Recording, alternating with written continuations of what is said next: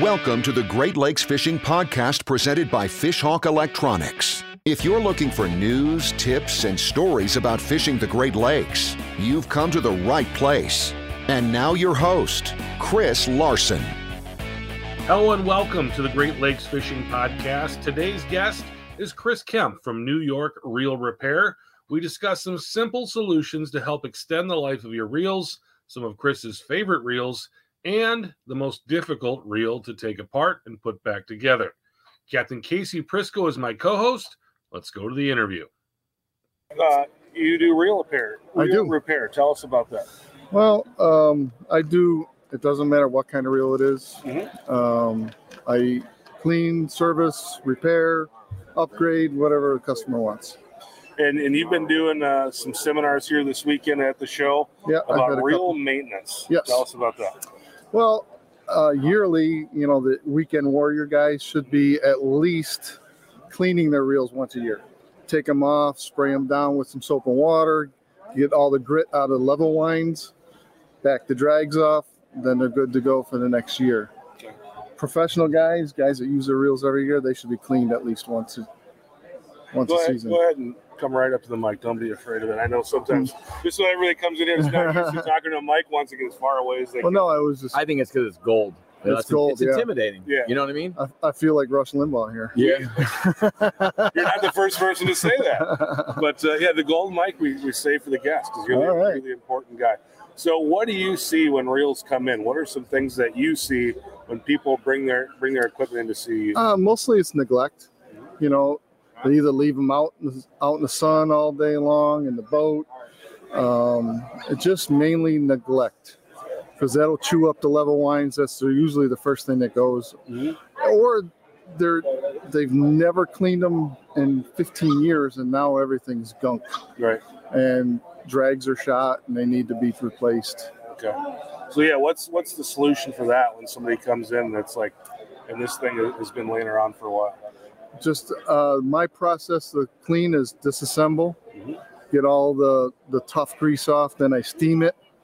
I use a steam cleaner. I have a steam cleaner, and then I'll put it in a ultrasonic cleaner with like Dawn, and that gets all the residue off. And then I'll put everything back with clean grease. I use Cal's reel grease, and I use TSI 321 oil.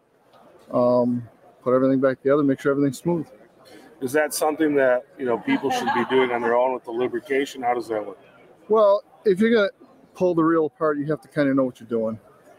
Some of these reels, like Shimano's and Okumas, they got little springs in here and there, and you can lose all that stuff. So that's a no.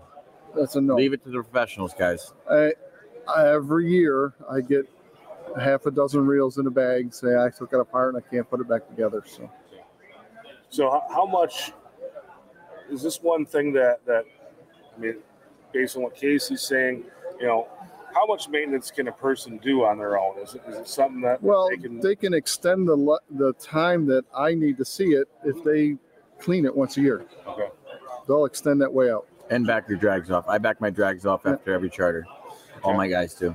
It saves backing your drags off. Saves the drag. Because what happens is when you've got a brass or steel gear, you've got some sort of a disc, whether it's carbon, fiber, or some variation thereof, a steel, another disc.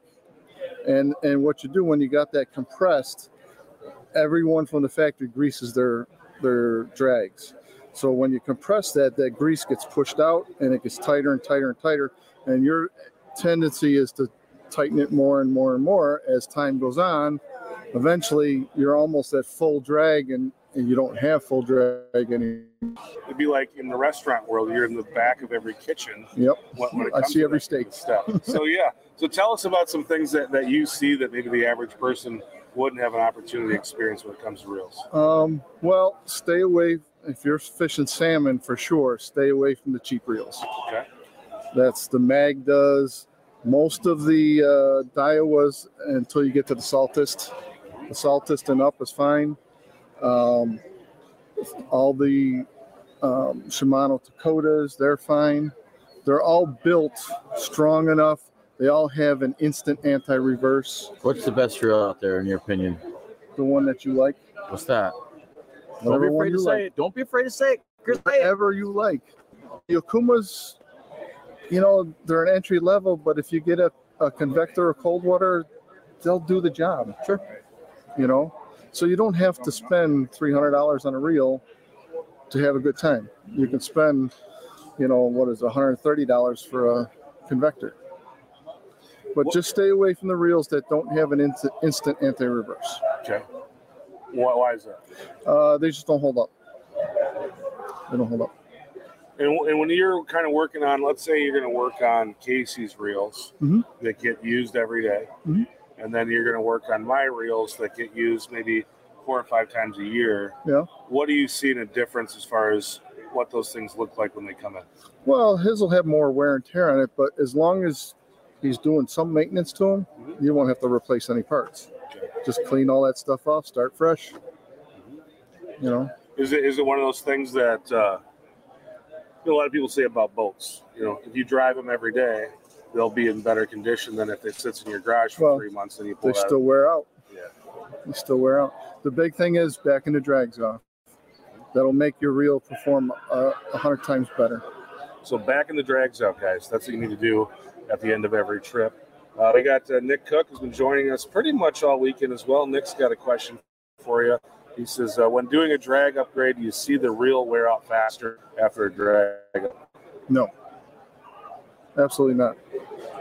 So better, worse, the same? Same. Same. Yeah, well, I mean, the difference between a felt drag and a carbon drag is the amount of pressure you could put on that carbon drag and the way it releases. Okay. So you want your drag to release smoothly. You don't want it to go boom, boom, boom. How many times have you had a rod and the line is jerking off the reel?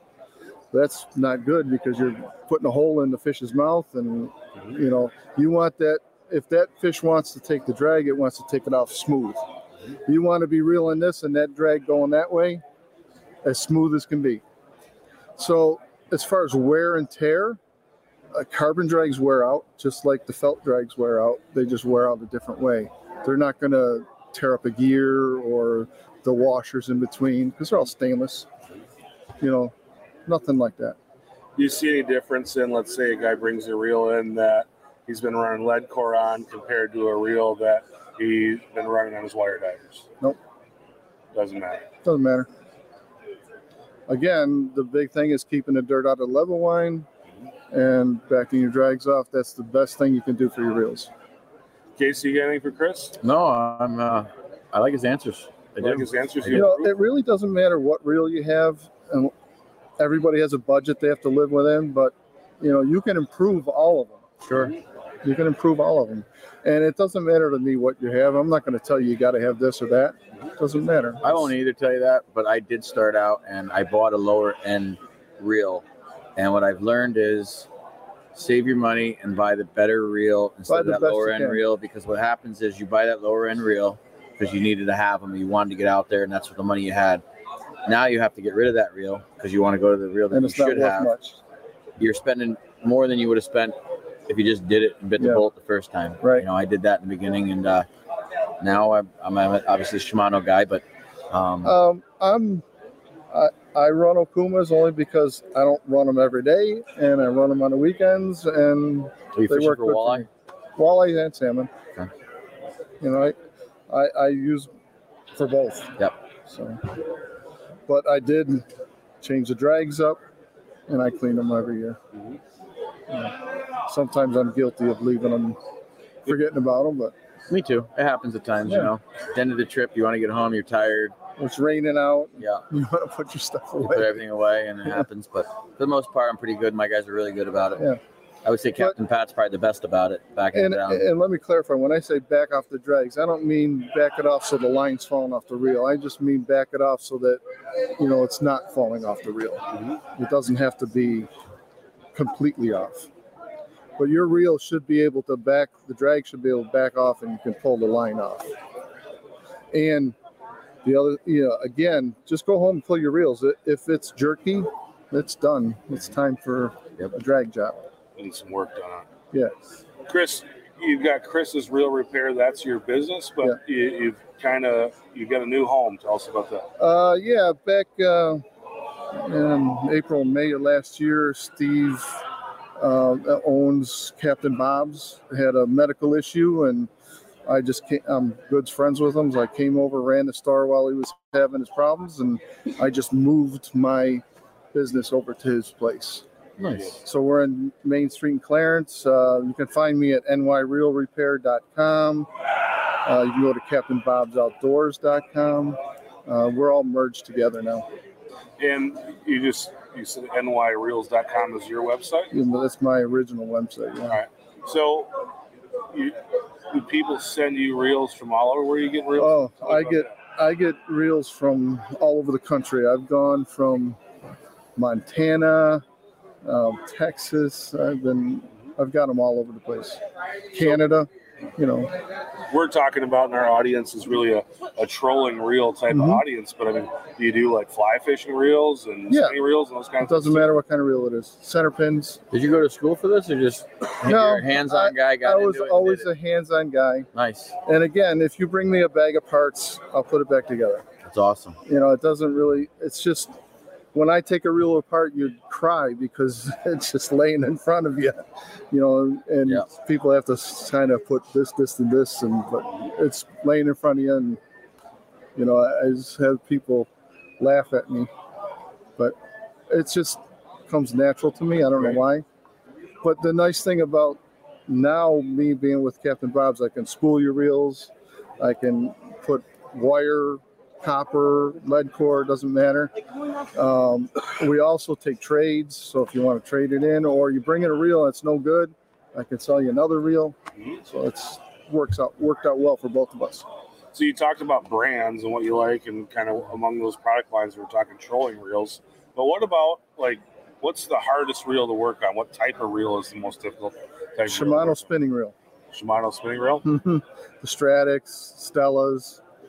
The Stella's the worst. What's tricky about that? It's just every little plastic part has a little bronze bushing in it where a pin goes through it, and there's little tiny springs, and they're brutal. What about saltwater reels? Saltwater reels, I don't do a lot of them because if people don't take care of them, they're just trash. Right. Saltwater just kills them. Yeah, it just kills them.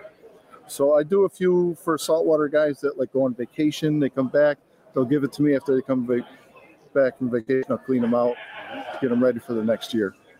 So I do a bunch of those.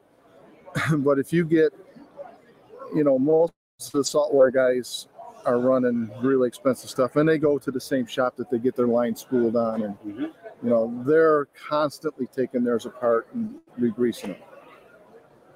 All right. Well, Chris, we appreciate you swinging by. Yeah, no problem. And very nice meeting you. Talking to us. Nice meeting you. It's Chris's Reel Repair, and it's nyreels.com. nyreelrepair.com. nyreelrepair.com.